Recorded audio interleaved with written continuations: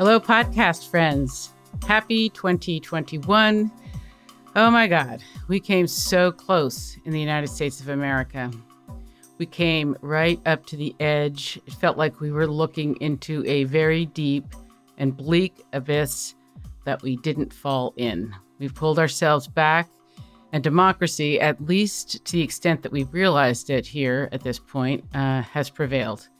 And I gotta say, I am so relieved. I'm really thrilled, as many of us are. I've not generally been a person to wave the flag of the U.S. and tout our exceptionalism, though I love my country like I love my family. I was one of those kids that resisted saying the Pledge of Allegiance as early as 14 because I was already very aware of what my country was doing in Southeast Asia. Fast forward to this podcast, I'm all too aware that the U.S. spends more on our military than the next 10 countries combined and uses our military might to dominate the world in very much the same way the wealthy have used our police at home to dominate poor Black neighborhoods and keep assets pouring into the hands of a small, mostly white male, few Wall Streeter types, some of them my family members. But today, I am truly feeling more patriotic and proud of my country like never before. It feels like we've just gone through a hazing, a reckoning, and perhaps Donald Trump has done us a favor to wake us up. Like the saying goes, it takes a lot of pounding to create a good bar of steel. I read a book a long while back called The People of the Lie by M. Scott Peck that keeps coming to mind. He's the same guy who wrote The Road Less Traveled, if you remember it. The premise of the book is that lies are the core of human evil. Seeing ourselves clearly as a person, as a country, as a world is the beginning of healing and real positive change. As we say in the Gestalt world, awareness works. The paradox is that true change happens only by seeing the fullness of what is. A few weeks back, when the runoff elections in the state of Georgia tipped the balance in the U.S. Senate to Democratic, I tweeted this: "I am so deeply moved by what has just happened in Georgia. Thank you, Stacey Abrams. Change Georgia, change the country, change the world." And bing, I immediately got a like from a young woman in Asia who is an activist for democracy in her own country. I just love that connectedness. Though I know it can work against us, it's pretty amazing how much we can be talking to each other. After living with the Trump administration for the last 4 years that used bullying and the fantasy of a lost, white, Christian, and patriarchal America, it was so super moving to see, in the words of one of my friends, a glorious display of inclusivity, including all the raw feminine power on display, how bright and radiant. And knowing that that was brought about in part by the activism of so many of us, of which I'm proud to be a part, beginning on January 21st, 2017, when women with our pussy hats on marched on Washington in the largest single-day protest in American history and dwarfed the Trump inauguration numbers of the previous day. So I'm feeling optimistic, but there is so much to do and the climate clock is ticking.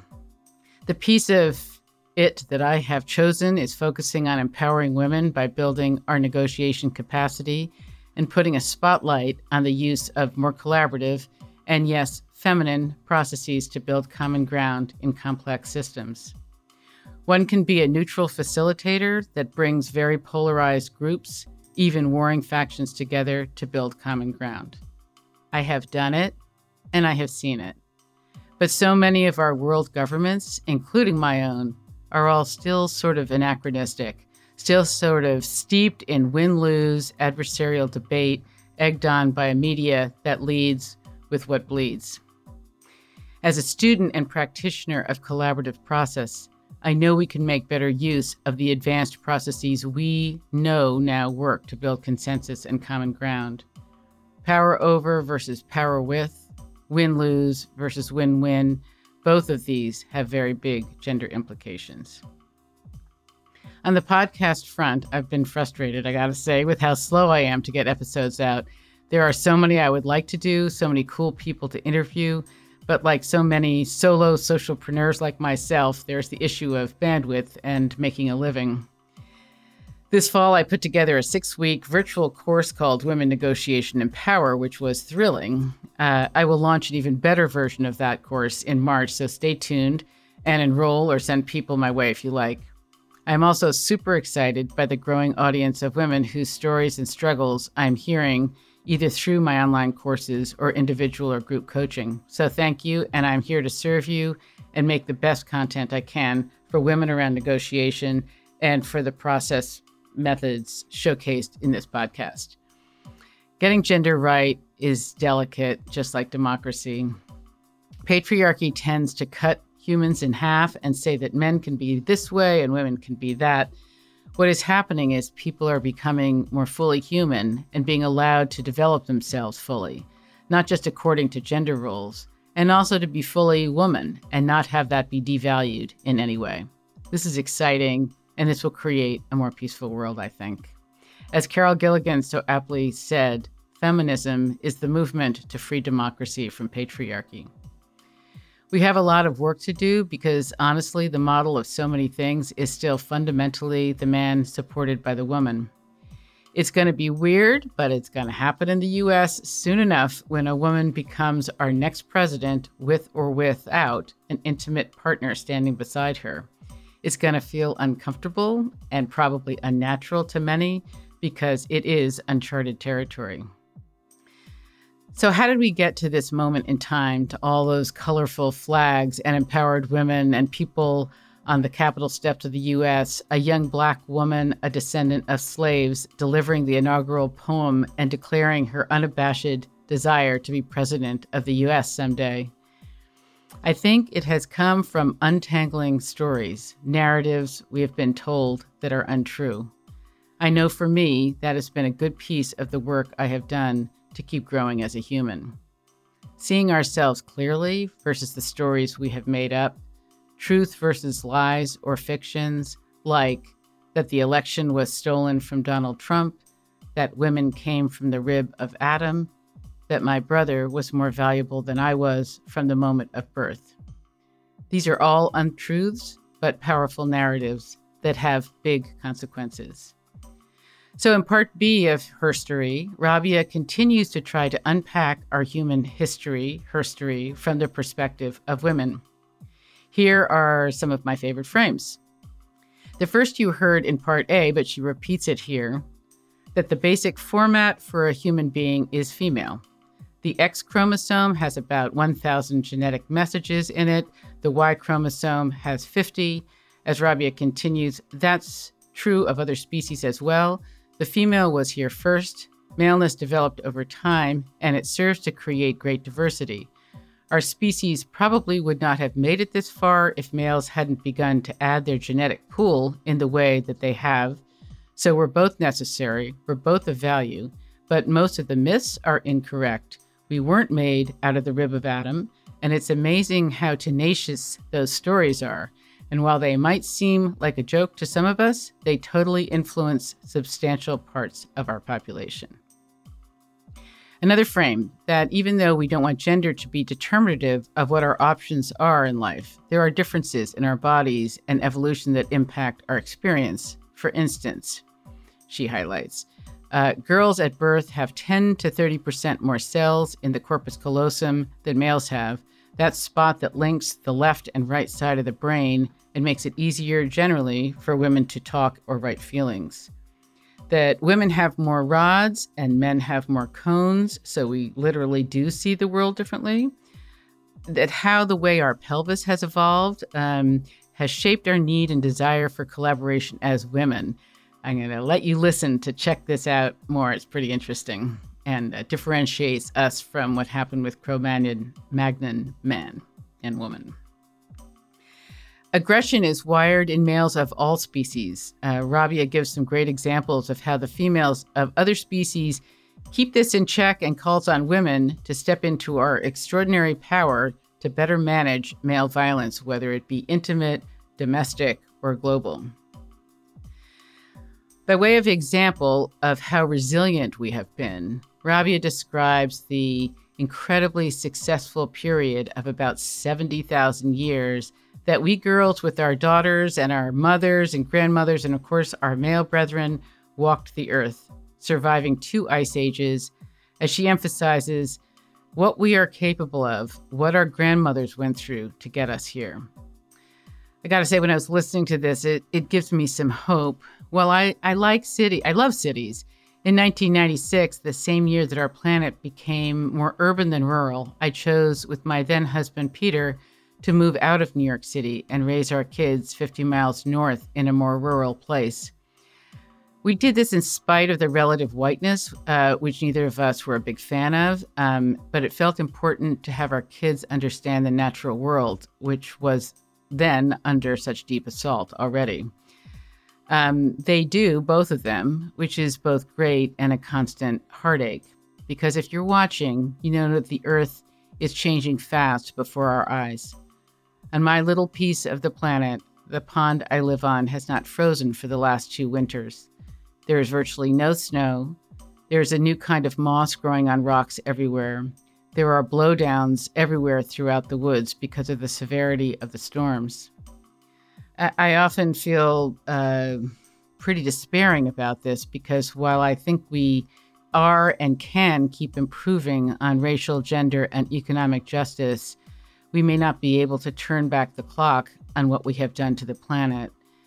It seems ironic that as the fierce mother that I have been, that I put so much effort into creating a good life for my kids, only to see the earth on which they depend dying beneath their feet.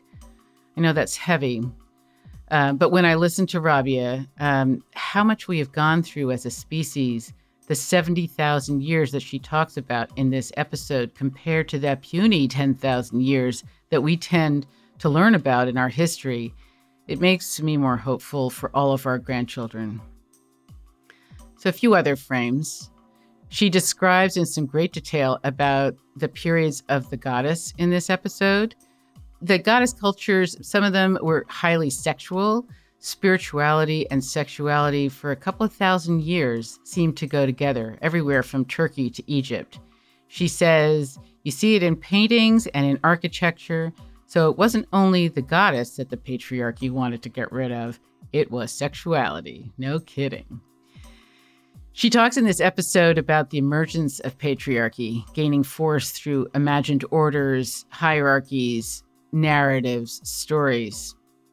The time that women started becoming the property of men. And the most important thing about owning a woman is that she had to be chaste because a man's honor was dependent on a woman's behavior. If she had sex, he was dishonored. There was now no honor for women. Things had changed. So honor became something that men had that was their only thing. Bravery was measured by going to war and wearing armor and killing a lot of other men, not bravery in the pregnancy of delivering a beautiful baby, which had been for thousands of years from Spain to Indonesia. She goes on to talk about the first 3 commandments of the Bible that say what no other God has ever said. I am God. I am the Lord thy God. You shall have no other gods but me. This is not how humans developed spiritually, she says. This is a real break in human consciousness. She goes on to describe that you cannot take my name in vain. Okay, you can't talk about God unless you're really worshiping him. She describes a faraway God, that he dips into human affairs, but is pretty far away. He's all male, and everything that comes after the 10 Commandments, a quarter of the stories are about how women should be treated and behave. And she says the Hammurabi Code, it's the same. 1/3 to 1/2 is about how to deal with women who have sex, who won't clean your house, who talk back. I remember that being also referred to in What the Constitution Means to Me, an amazing play, which I recommend to you. So I encourage you to listen to this episode. There is so much insight and will make you rethink many of the assumptions we make about how we got to this moment we live today. So it's a great pleasure to bring Rabia Roberts back to you again.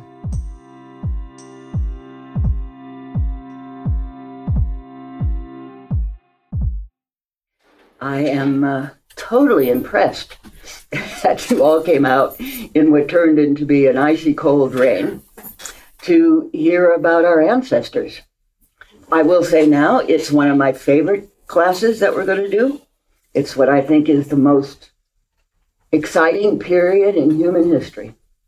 And the most important one in women's history is going to be the focus of the time that we all went through, called the Neolithic. I know that sounds like it's ancient, but once you start studying things like neuroscience and how long it takes the brain to develop, or you begin to understand that pathways are laid down a long time ago that still have a great influence on us. And that'll be one of the things that I'll talk about, because it's a little scary. It's a little scary about what happened during this period overall.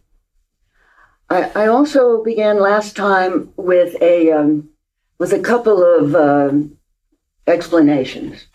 Number one, this is a really pro-women forward class course. That's the point of it. The Women's Wisdom School is it's not about dissing men.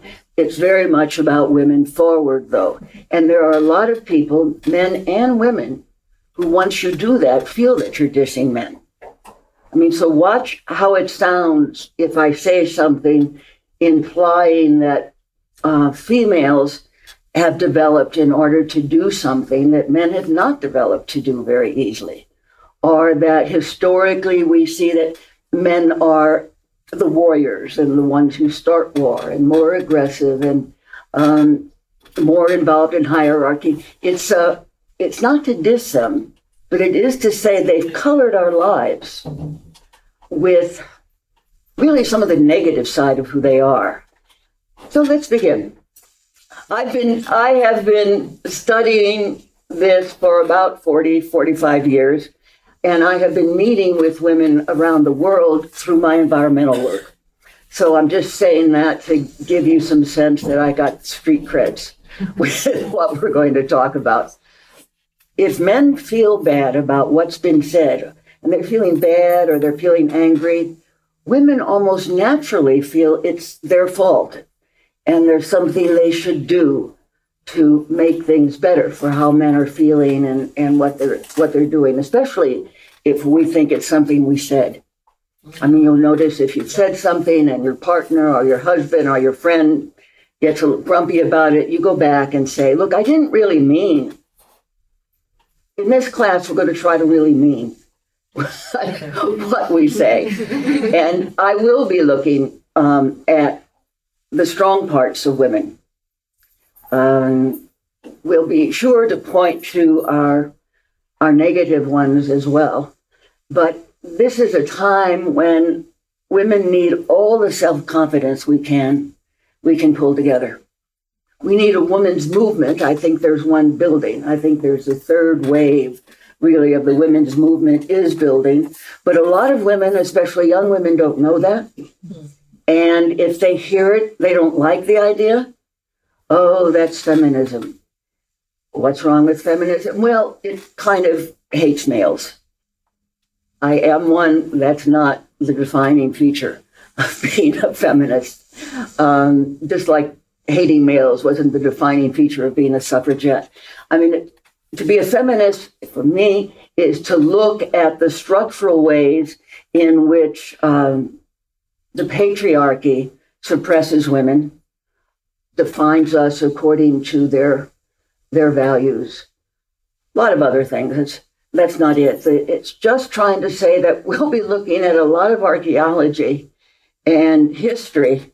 And why is it important? Because it shows who we are, what our grandmothers were, what we've done when things have been dramatically different from this time. Now, there's no going back to foraging in the forest for our food, but we have to go forward out of this.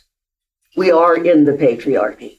I say that to my husband, and he says, no, come on, you're an American woman. Well, it's not a level playing field for any of us. And it's even less so for the women of color, for poor women, for women in other parts of the world. It's not a level playing field, and it's tilting in the wrong direction right now. It's becoming abusive again. And if we get used to that, or we allow that to happen without our personal voice, but also stepping out, and women are. So that's the good news.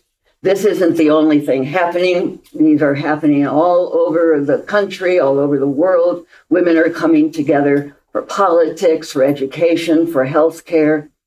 And this particular course is to give you a sense of who we've been through the ages. But in the fall, we'll move into different things like women in politics and economics and things. But these first classes are, how did we get here?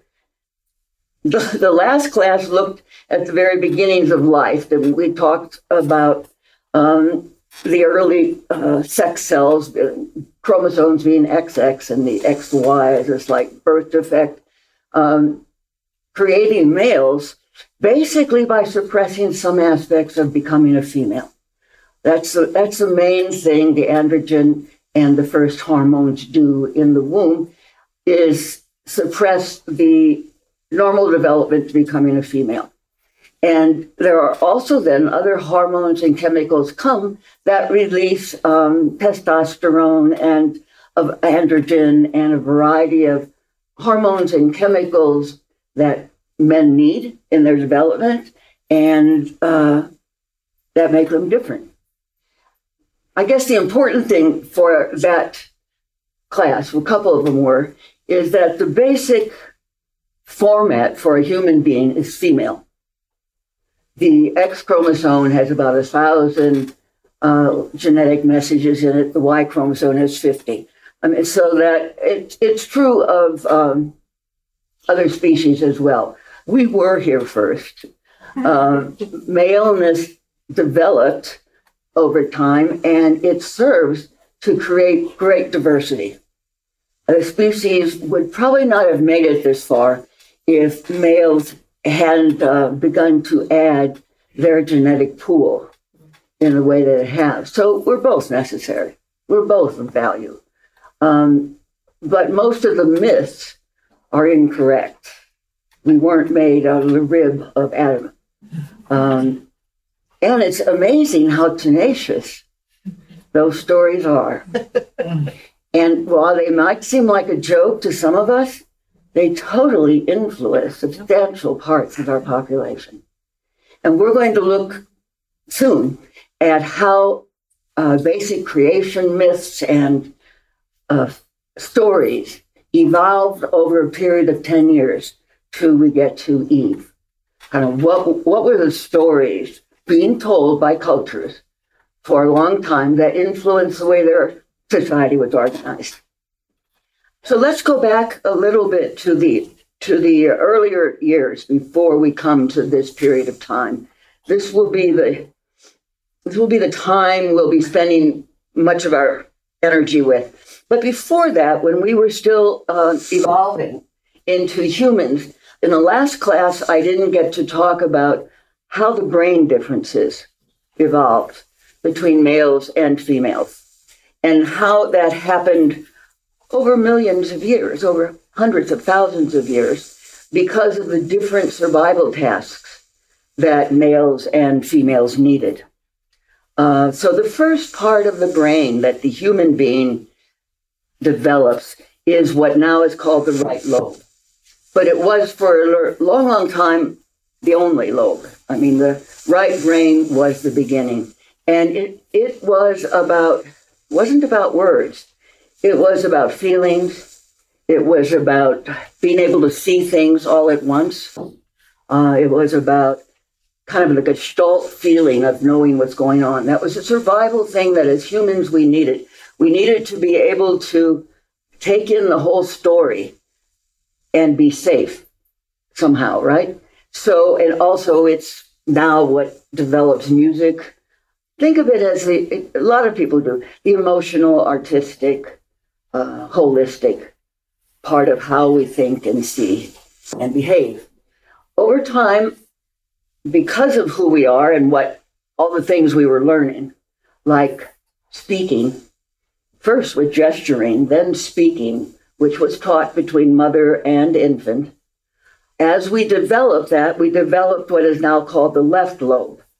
And that part of the brain is about linear thinking.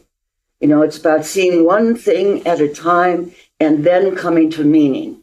Whereas the right brain is a gestalt and the meaning is an all-at-once experience. So this linearity over time has allowed us to speak and write and create abstract symbols, do math. It's really enhanced our capacities. Between the two is something called what is it called? Corpus callosum. Thank you. And it's a real rich area with a lot of neurons and neural pathways in there. And girls at birth have 10 to 30% more cells in there than males have. Now, No, between the right and the left. Corpus callosum, it links the two in our life. And females are born with a tendency to have an easier linkage there. It's why it's easier for us to talk or write feelings. Now, society can affect that almost totally. I mean, you can train a boy, you can encourage a boy to begin to express his feelings. But you do have to do that. Just like you may have to encourage a girl to pay more attention to math or whatever. I mean, we can affect a lot, but often our society doesn't. We've kind of fallen into these complementary and sometimes oppositional gender roles. So along with the brain, our hands were developing, our heels were getting hard, so we could walk. We came down out of the trees, and our brain was getting bigger. We talked about this at the last course. The human brain has grown more than any other mammal. We don't know about whales and elephants, but we're supposed to be the ones with the big brain. And at some point, the human brain the skull was getting so big to hold it. It had trouble coming out the pelvis. And females were dying in birth in an unacceptable way for evolution. So actually the Neanderthals had a real problem with this. And so did the Cro-Magnons. And some people think it's one of the reasons the Cro-Magnons didn't continue on because of the size of the skull of their infants trying to get out. You know, this all changed once we started to walk. It just couldn't keep getting bigger. Anyway, so along with the development of the brain, one of the most important things for human development was our eyes, because we lost the strength of our nose. We were not on the ground anymore. So our strongest sense became the eyes. And the eyes developed with two kinds of cells in them. Rods is one that's all over the retina, and it basically takes in all the light. It's a great cell that enables us to see in a big sense. When they're active, when those cells are activated, the whole body reacts in a kind of contemplative way. I think meditation is often about a certain focus in the eyes that allows the jaw to relax, and a number of things happen in the body, and it's contemplative. We also have cones in our eyes, and they're right in the center. Their job is to see at a far distance something small. It's like seeing through a telescope or a lens. It's piercing, it's contracted, it's very good for hunting, among other things. But it's, when we're really concentrating on something, if we're reading or writing. We're concentrating on letters marching across a page. We're using the cone cells in our eyes. And that evolves into an experience of what we call concentration. So it's important to know those because women have more cones and men have more rods. No, women have more rods and men have more cones. So we literally do see the world differently. I mean, when you feel like that's what's happening, it really is in a certain way. Because the brain, and we were learning so much as a species, and we could only have such a brain size in order to get out of our wombs to deliver a baby. A lot of the neural pathways in the human development had to be put in later, after the infant was outside our uterus, our womb. That's how evolution worked out the problem. The head woman problem was by making a significant part of our development happen outside, taking about the first 2 years. And that, of course, puts a lot of more pressure on women, in addition to the food gathering and the pregnancy and the nursing. We're now really responsible for a large part of the child's development. What we've come to call that is culture. You know, the development that happens to an infant outside for the first couple of years, when it's first born, is a kind of cultural imprint. Actually, new neural pathways are imprinted. So this is all we've heard. If a baby doesn't get that, and the mother is the usual one who delivers that, and a lot of it is delivered non-verbally through the face. I won't go into that either, but there's a wonderful lot of learning about how women's facial expressions and expressions of love and kindness, how much that puts in, how much that imprints our babies. So, of course, all those cultures who love and welcome their sons more than their daughters are infecting the intellectual development of their children. I mean, it's kind of interesting to me that what regulated the intellectual development of the human species was the side of our pelvis. I mean, so women played the role a lot of our consciousness of who we could be. So this was all to make the case that a lot happens early on. And a lot happened that later influenced how we women developed.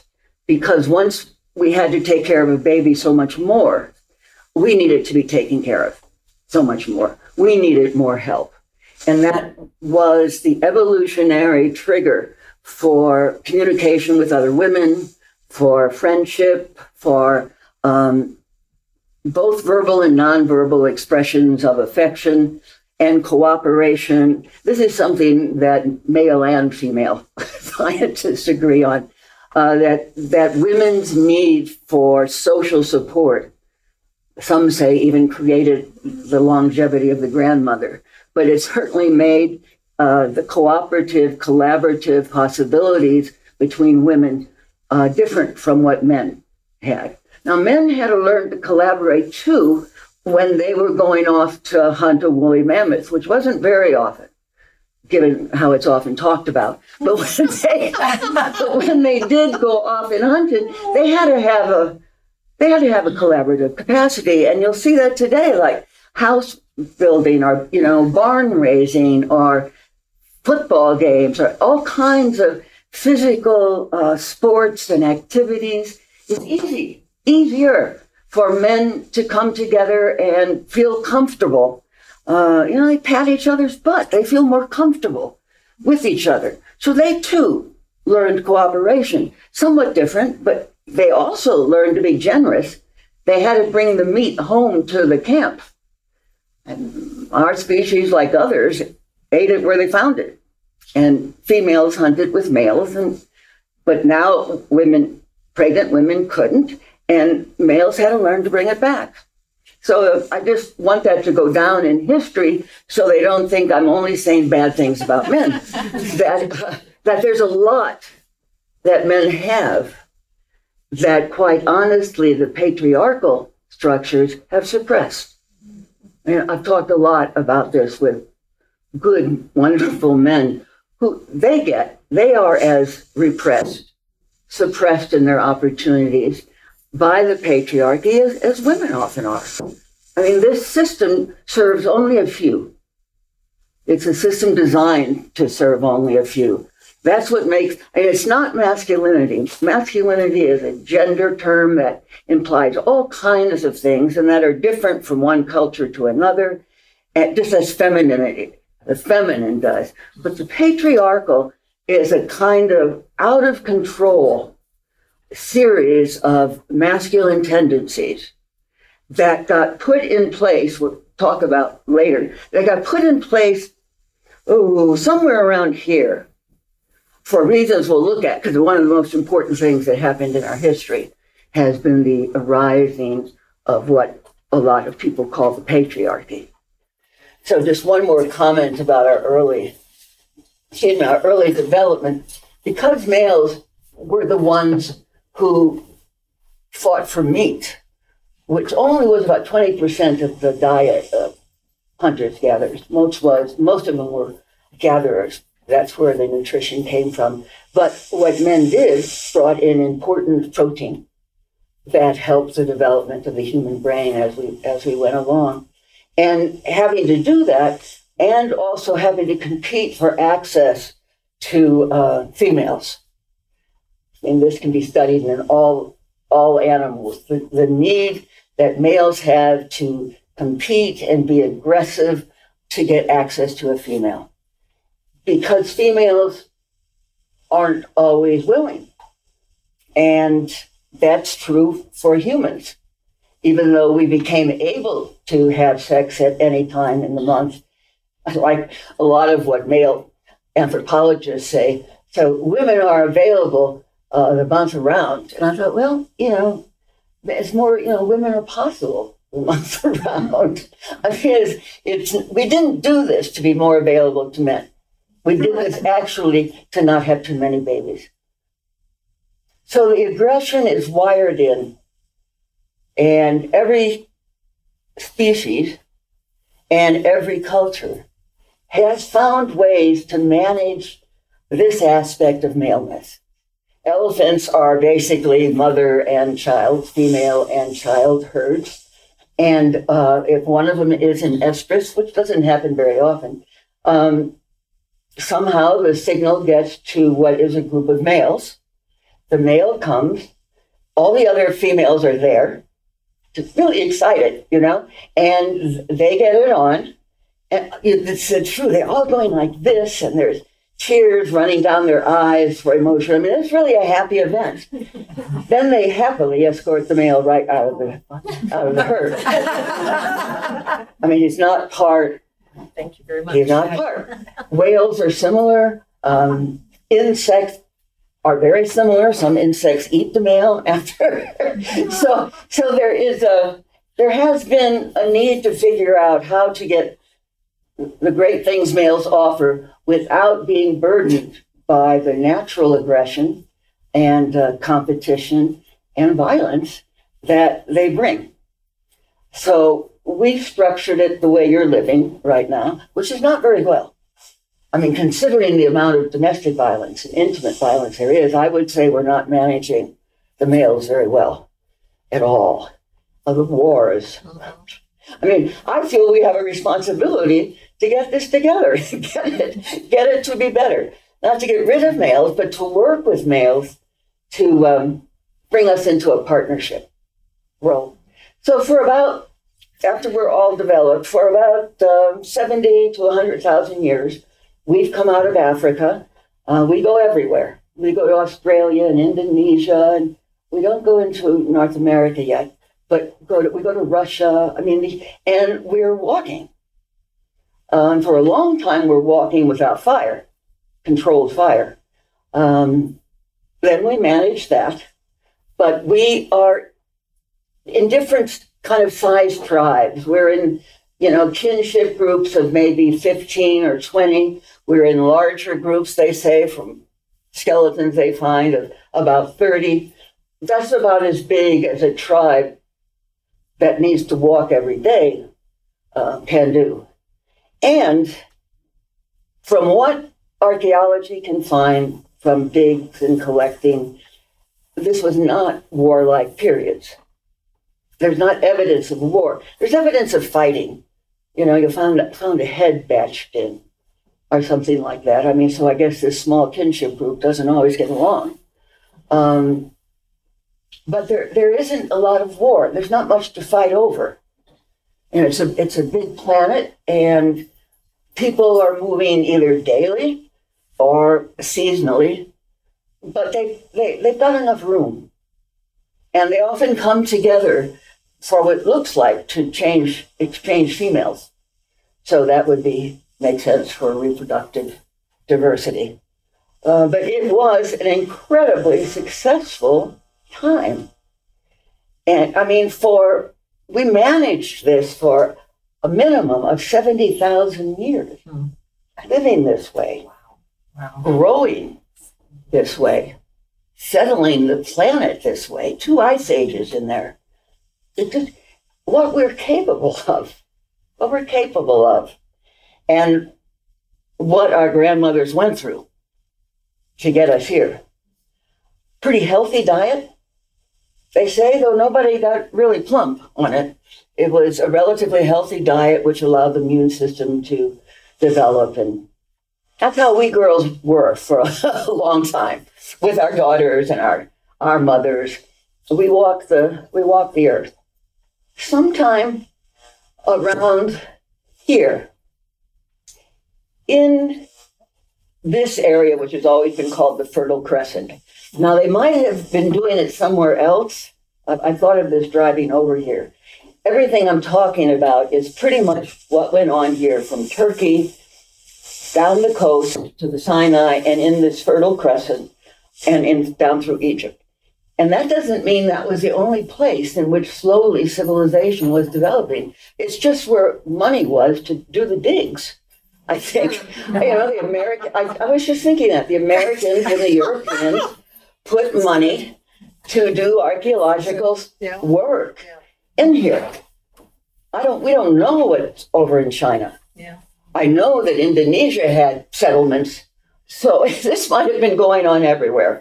This happens to be our lineage. This is the development of so-called Western civilization. Took place in this part of the world. This was where the Bible was written. Over here is where the Greek Iliad and Odyssey began to develop. And then, of course, the Roman Empire. But all over in here, too, there are people are coming together. Let's just make it simple. They don't know why. They're saying, because all the reasons that have been given to us are questionable. The usual reason is it was easier.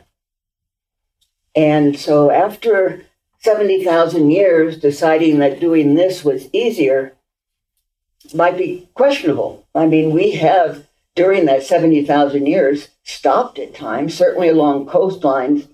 One of the theories is that the development in here from Turkey on down, the development in there was because that after the end of the last ice age, with hunters and gatherers, oh, that's a nice story too, hunters and gatherers.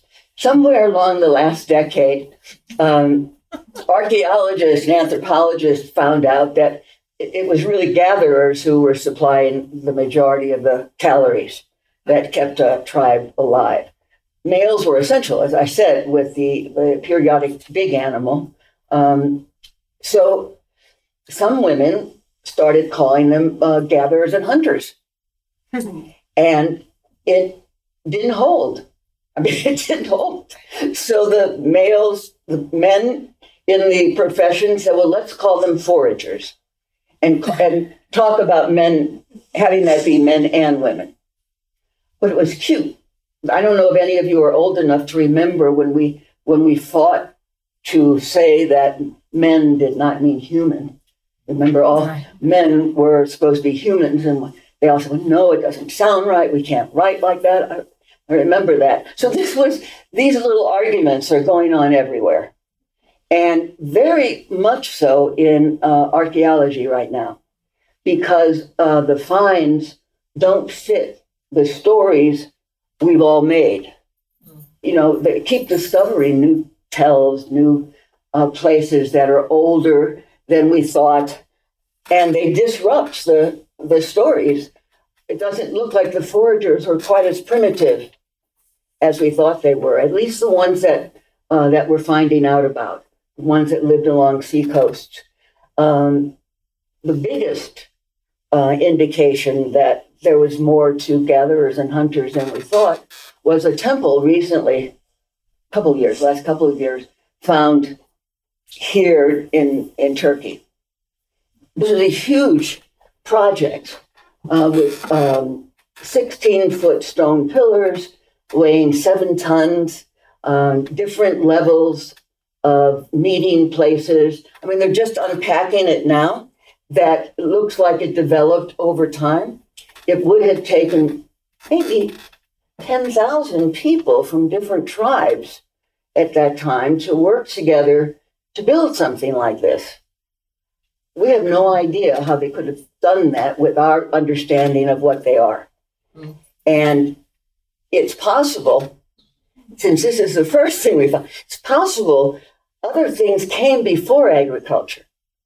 Maybe that was a spiritual, ideological, important meeting place, and agriculture, which is nearby, planted wheat, got planted for people to be able to build that.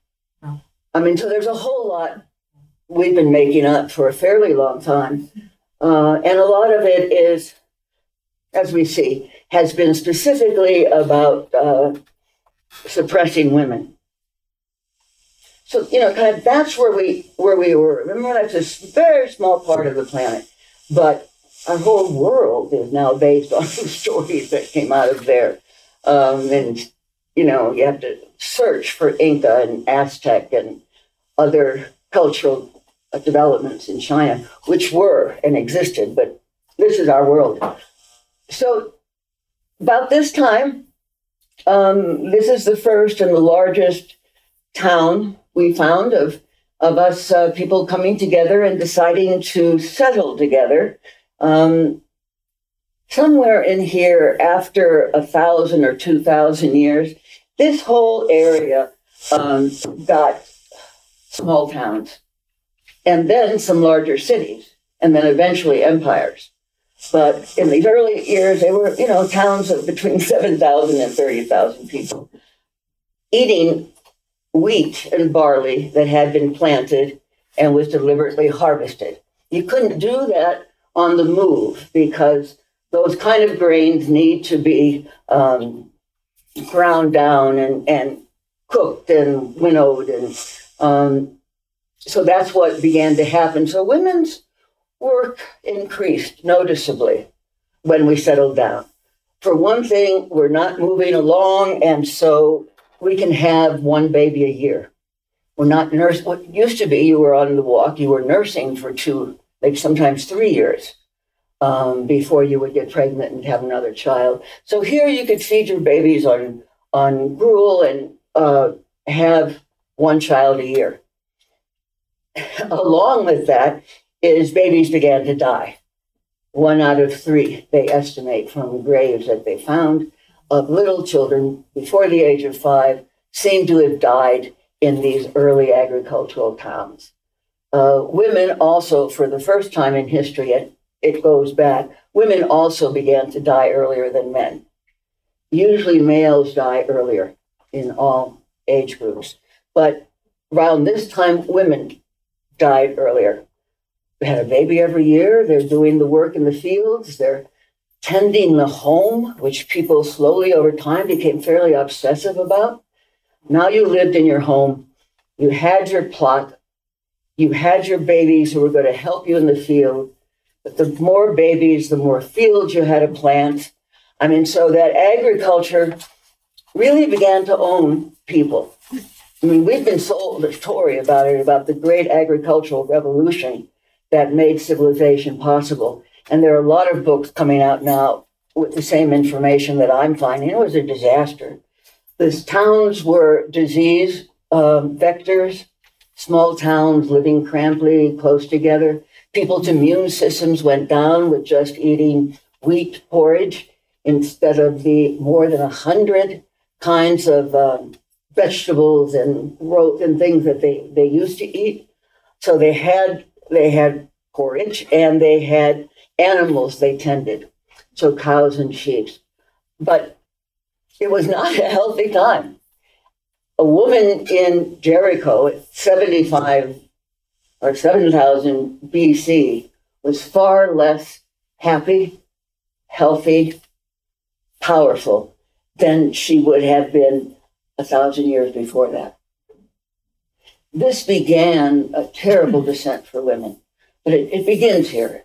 It hasn't gotten to its worst. From what we know, from all I know, it's primarily environmental pressures on females got worse. I don't know what was going on culturally at that time. We do suspect, I agree, that because hunting big animals went away, that males lost a certain transcendence they had in going out and getting the big animal and bringing it back. And you see that from reading stories about villages, historical villages, still in Africa, where there is a hunting, gathering tendency. Those are mostly gone. But it was a big deal. The man had a real place, and it used his energy, and it used up his tendencies to argue, or anyway, we won't go there. But it was hard on men too.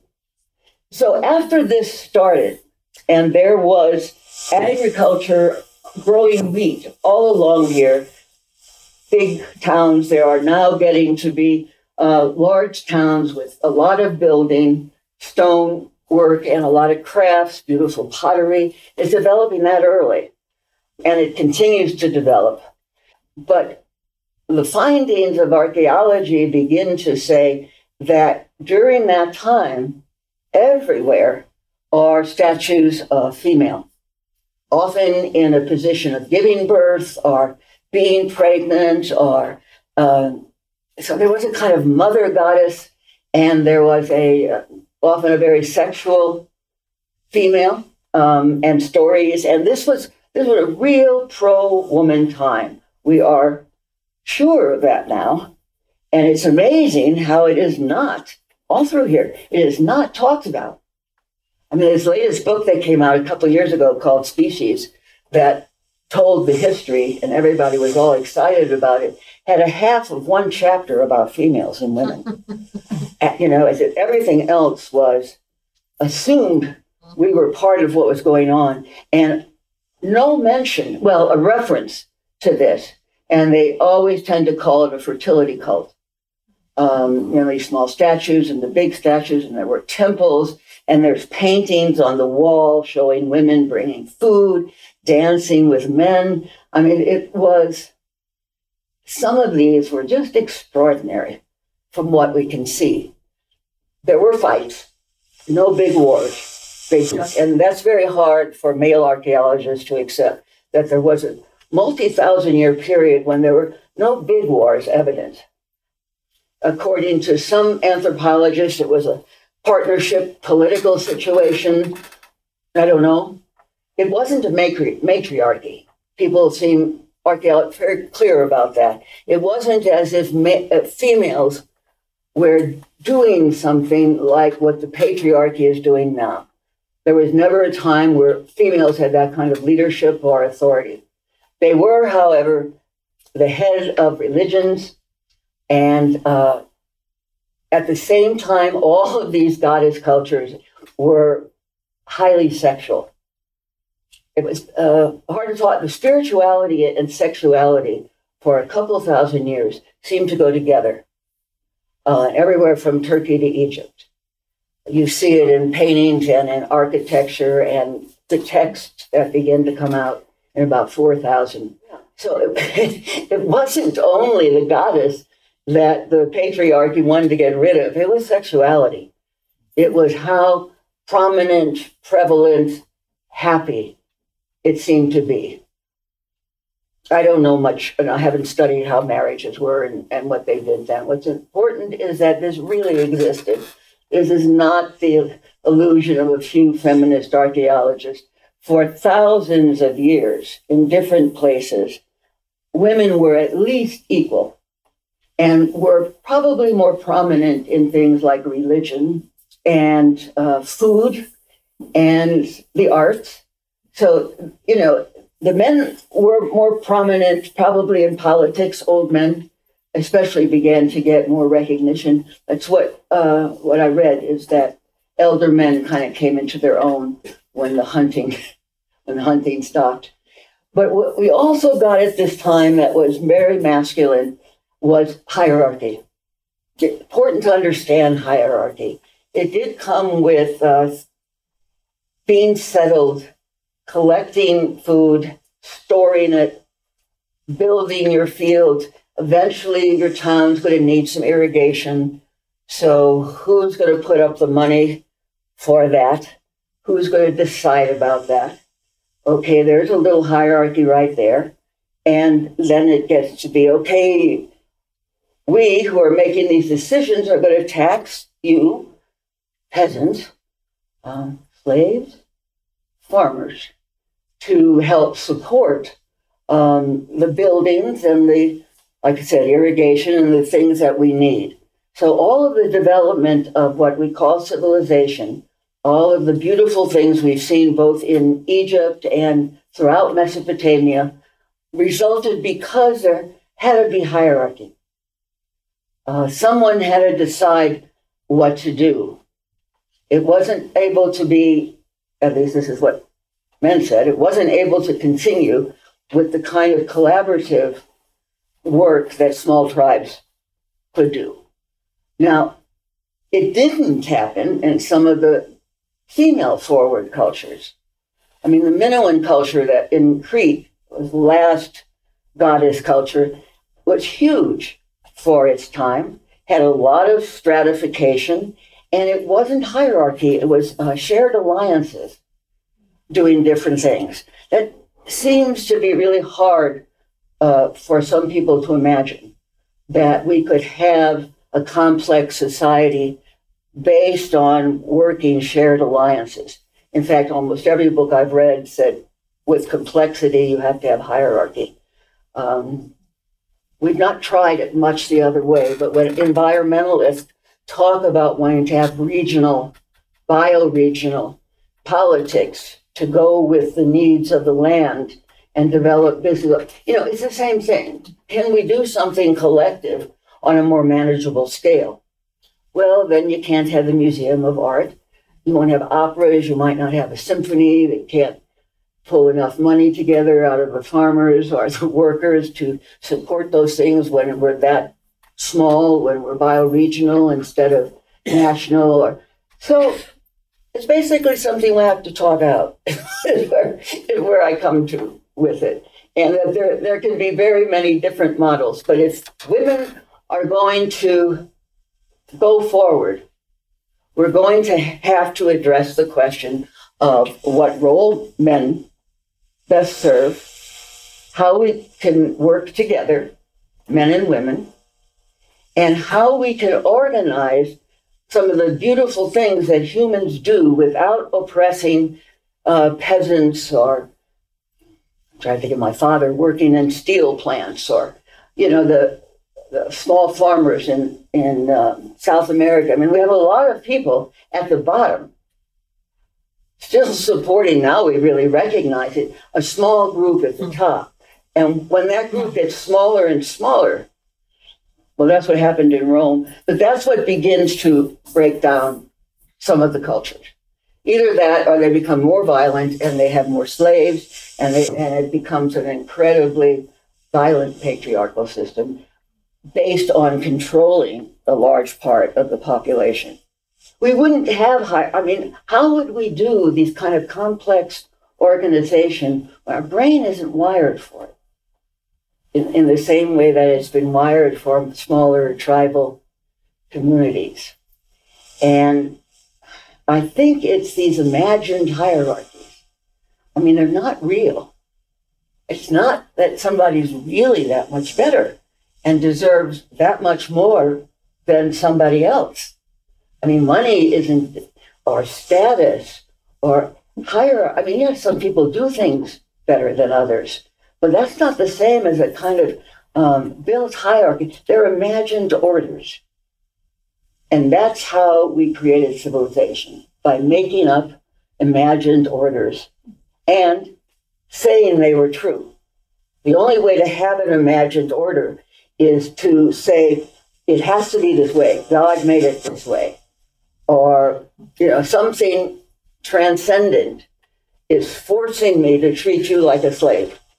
Even 1776 and what the white males decided would build America was based on an imagined order of status.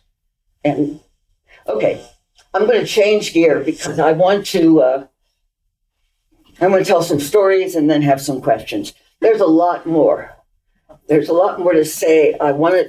It's important, we will do it next time, to talk about what writing and reading did to the human brain and how it became one of the things that really has held the feminine down by building up the neurological pathways of the left brain, de-emphasizing images. Remember how the Old Testament said no gods, no images? I mean, it was really about wiping out the goddess, suppressing all images, and what's true is what's written, these marks on these tablets. I mean, that's God now. That's another talk. I want to do something very quickly and tell us some stories. The leading myth that we know about 4,500 that we've actually found written on tablets in cuneiform, it's just stunning. It has been translated.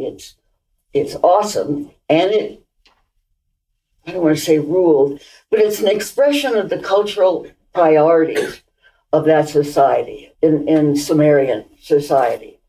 One of the lead people is Inanna. She's a goddess. She's the queen of heaven and earth. And I've written about her in the past, about some of her different exploits. One of them that's relevant here is a whole long section where she's protesting not wanting to marry the herder, the shepherd. That's the people who are coming in from here. They brought horses and they're more violent, and they've come down here and they've begun to take over the agricultural people and culture. And it's begun fighting, and it contributes to the development of war. What's called the Kurgans coming down from the Russian steppes. That's because they tamed the horse. And they were far more primitive than these cultures. And several archaeologists believe that they are what created the masculine need to fight, that set up that, so we could have a warrior class. But Inanna is saying, I don't want to marry him. She smells. I mean, they're just very, I want to marry the farmer. I mean, that's written in the songs that they did, kind of like operas, I think, telling the story. She was queen of heaven and earth, and her father was the sun, and her brother was the moon, and so she had a lot of power in that for a long time, for almost over 2,000 years. She was God, like we have God, right? But it wasn't talked about that way. It was part of a pantheon that she kind of ruled. And it was very sexual. Who will plow my vulva? Who will, it was beautiful. If you're not offended by that, it was far out female. And so the culture must have been far out female.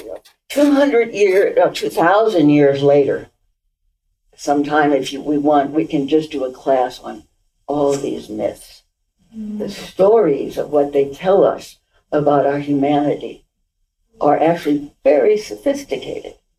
You know, you'd think they were written by a therapist what they understand about the human condition. So the same was true in Egypt. Great feminine. I mean, one of the more pro-female cultures that existed anywhere in the world at that time. I didn't study on that. I studied the others. But about 2,000 years later, so that's about from now to the Greeks for us, the main Sumerian myth was about Tiamat. Tiamat. She was the mother goddess, Tiamet. And the story I'm picking out was the same thing. It was written on, I want to say thousands, it sounds like hundreds of tablets had these. Tiamat was the mother goddess, and in this one story, she's being bothered by a bunch of young male gods, right? The boys are being a pain. And at first she just tells them to go away. Then she gets annoyed.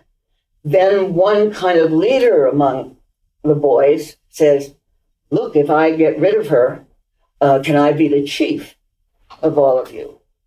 That's Marduk. If you ever study myths, the Tiamat Marduk one is the most horrendous myth in any religious thing we've ever found on Earth. It really is. But so the boys say, no, we don't want to mess with Tiamat. She's the mother goddess. But Marduk says, okay, I will. Now, Tiamat at this point has a big round belly. And it's not clear from the translations that I've read whether she's pregnant or giving birth or just has a big round belly. Not clear. But Marduk goes up inside her belly and begins to create whirlwinds, because he is the boy god of the wind. He creates 7 whirlwinds in her belly. And she's really annoyed and has the power and throws him out. They then go kill her husband, Apsu, and then she's really mad. And when they come back again to annoy her, Marduk says, this time.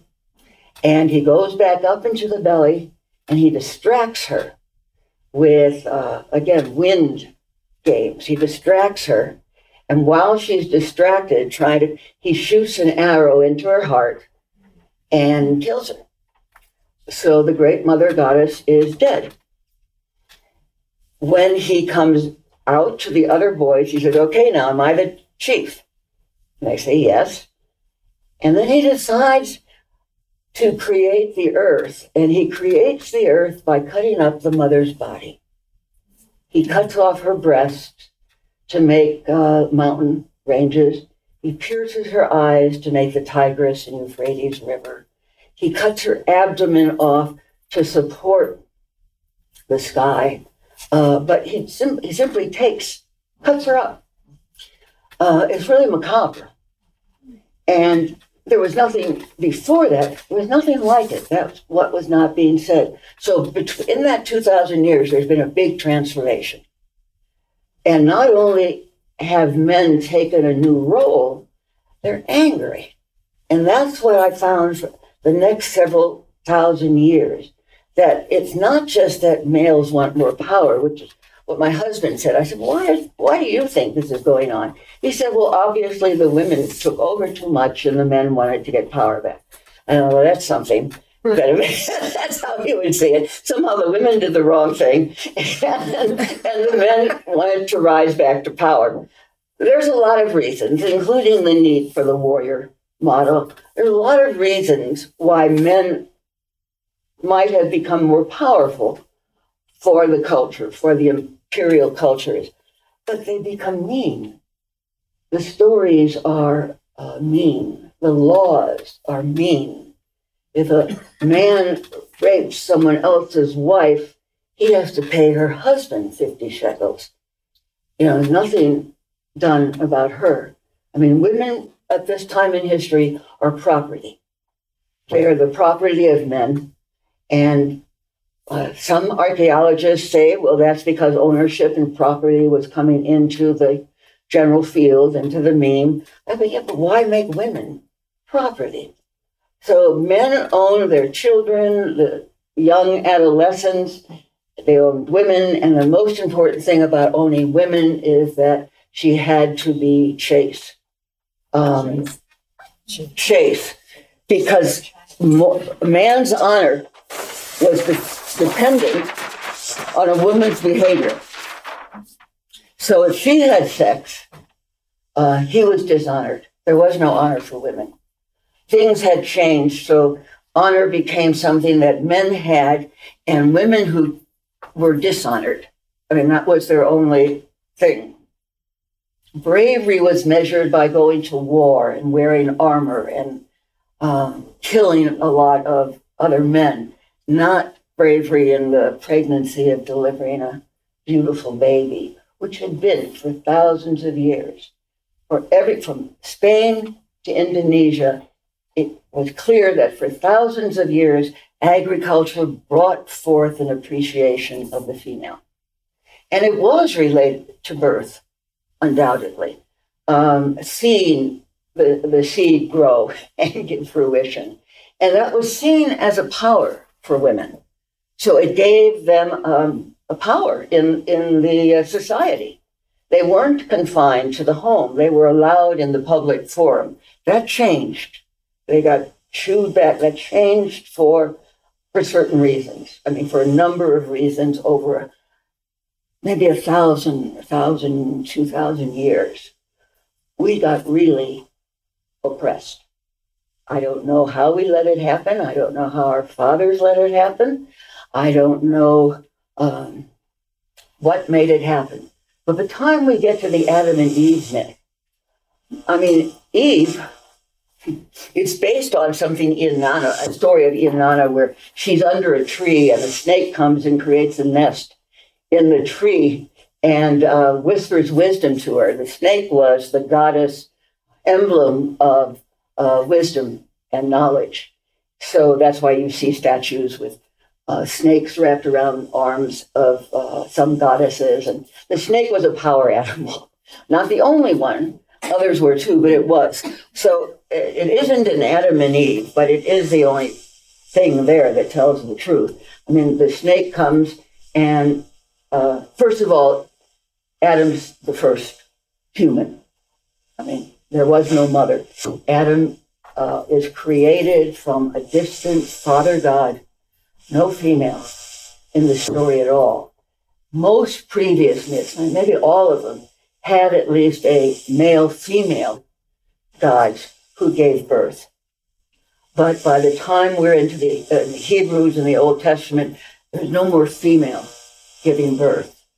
Life comes from the males, and the Greeks really emphasize that even more.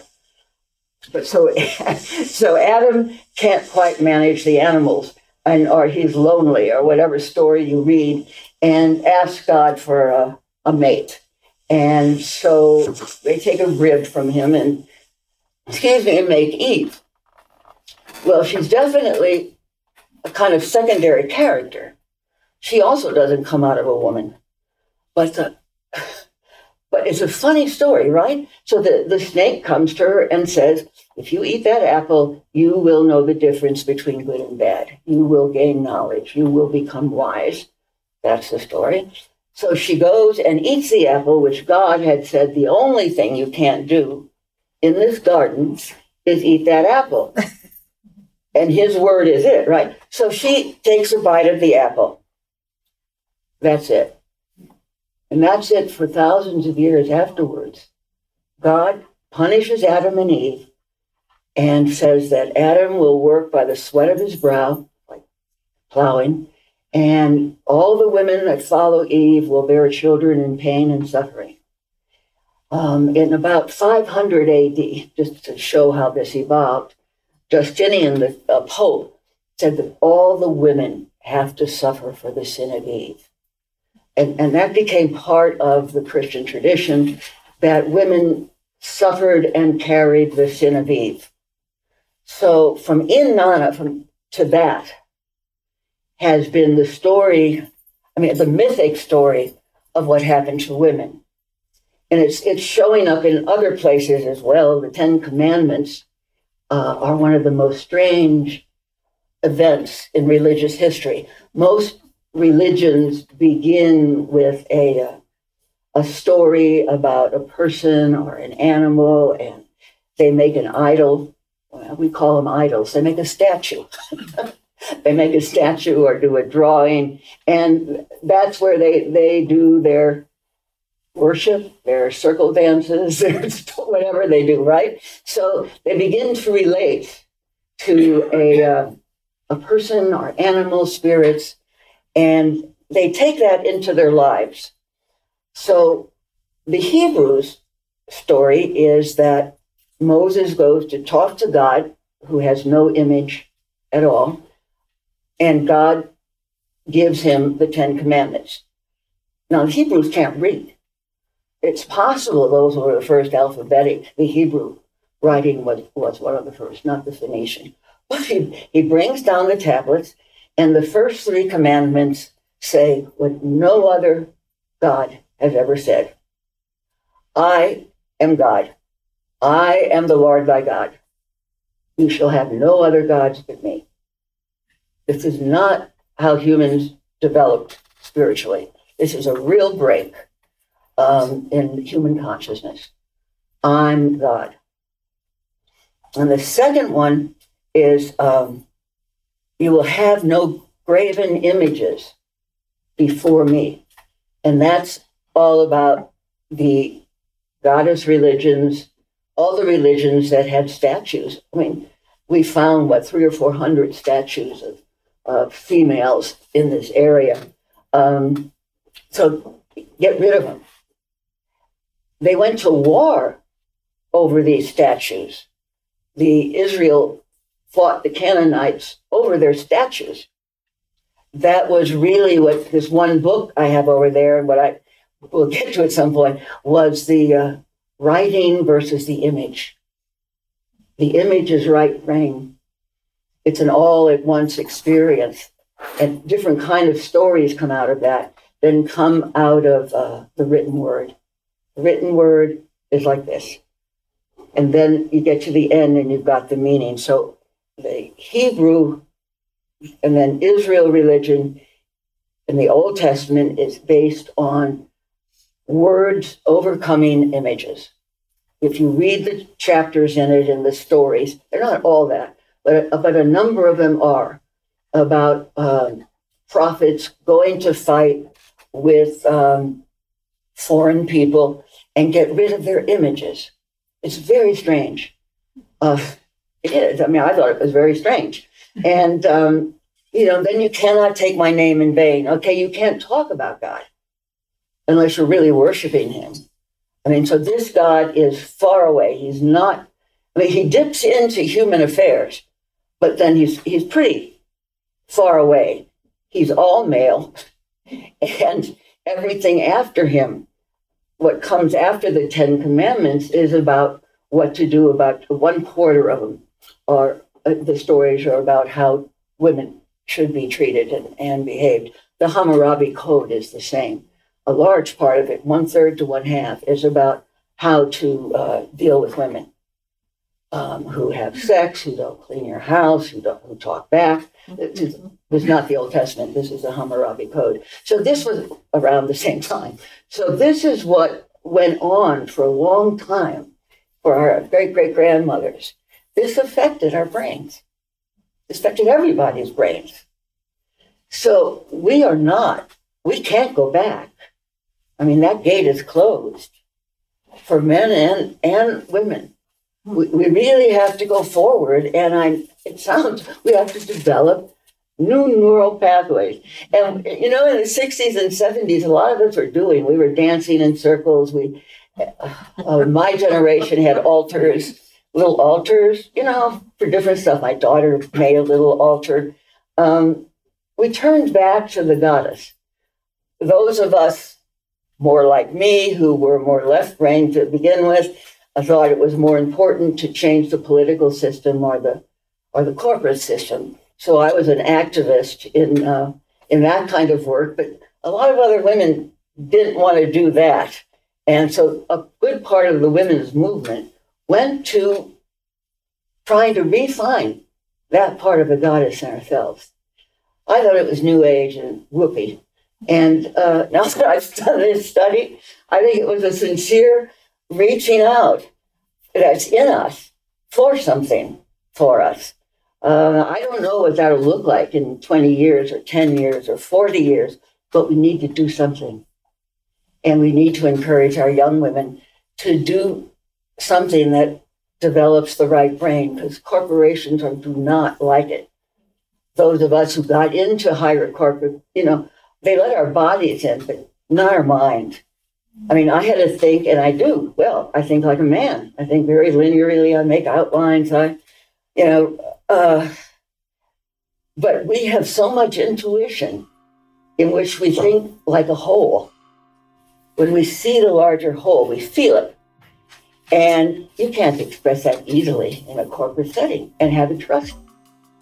So our work isn't just to get ahead in the male institutions. And that's where I put my energy right now.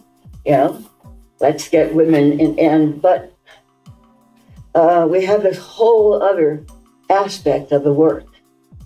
And if you don't know what to do, begin with a circle of women. Invite 6 or 8 women to your house, or 4. I mean, that's my experience with everything when I want to get something moving, is bring a circle of women together. Talk about these issues, get a book, read some of this stuff, and say, how do we bring this back?